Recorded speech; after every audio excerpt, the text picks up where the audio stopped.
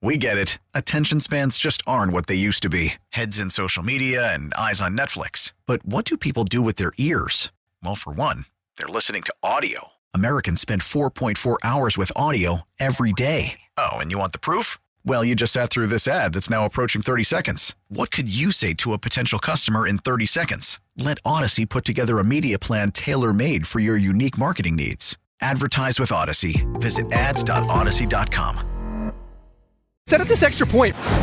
It's time for the Extra Point with Mully and Haugh on 670 The Score. What did you make of Rex Ryan and what he said about Justin Fields and the Bears being better off surrounding him with talent?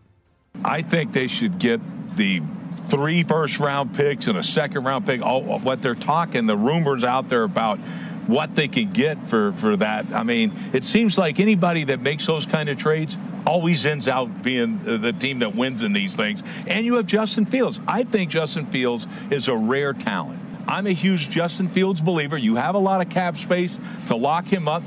Adam, you talked about the support. Yeah. His players love him. All right, yes. Absolutely love him, especially Moore. And so to me, that means something to me, that maybe you're building that locker room up. Now you get all this capital to build your football team up like Detroit has, things like that. To me, it makes all the sense in the world to keep Justin Fields.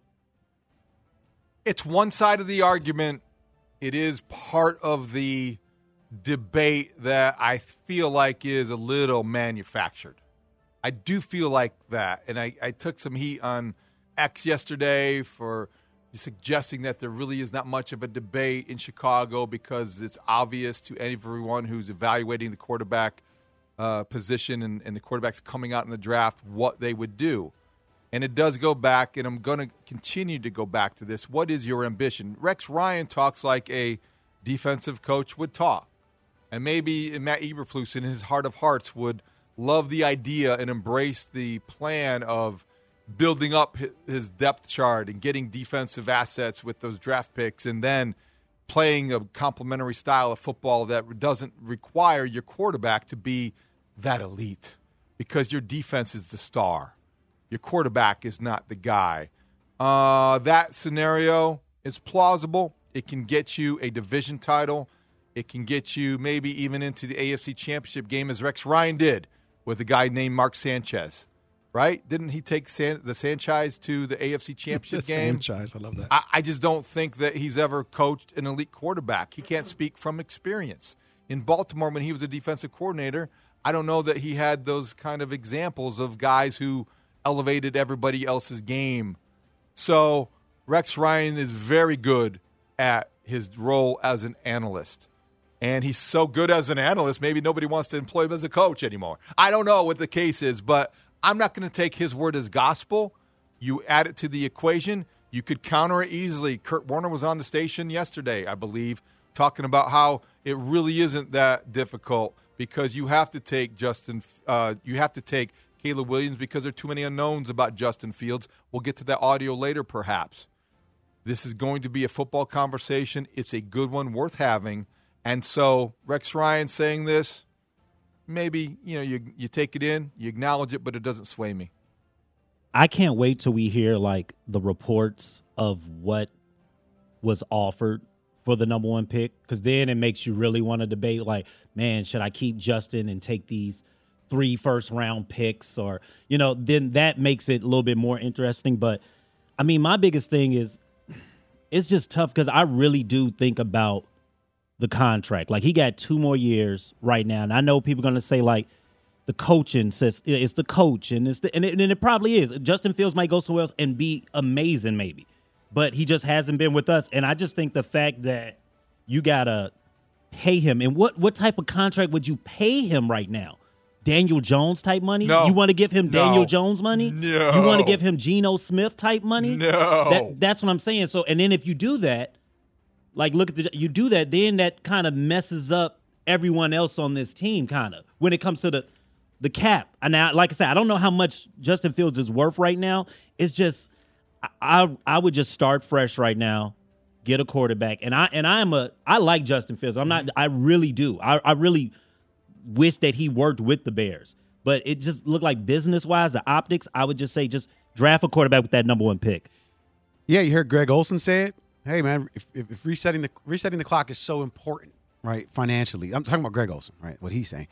And when you're looking at Justin Fields, I understand the argument. Surround him with talent, and therefore you will make him better. That is a true statement. Justin Fields will be better if you put talent around him. The question is, in part that stops me from moving forward with that statement and that path, is when I look at other teams around the league.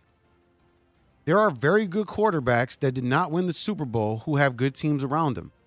But there's only one team who had a really good quarterback that won the Super Bowl. And for me, I'm trying to be part of the latter, not the former. And I think that if you surround Justin with talent, I think you become just that. I think you just become another decent team that can't win a Super Bowl. So for me, that's why it's easy to just move on in a different direction. And I think sometimes one of my bosses back in the day said it when, changing people. And I'm like, well, why do we do this? And he's like, Gabe, sometimes you need a fresh coat of paint. And I think in this instance with the Chicago Bears and where they're at, specifically with Justin Fields, a new coat of paint is needed. I'll take the Caleb olive color, please. Or I'll take the off-white Caleb accent.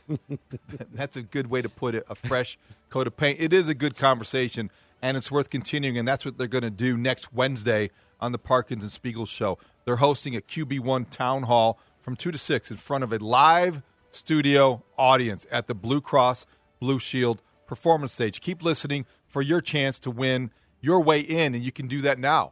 We will take the 6th caller at 312-540-0670, and you can get into this Town Hall QB1 debate, as they say, as the offseason for the Bears begins. Also, you can register to win online by visiting 670thescore.com/contest. That's the QB1 Town Hall, Parkins and Spiegel, next Wednesday from 2 to 6 p.m.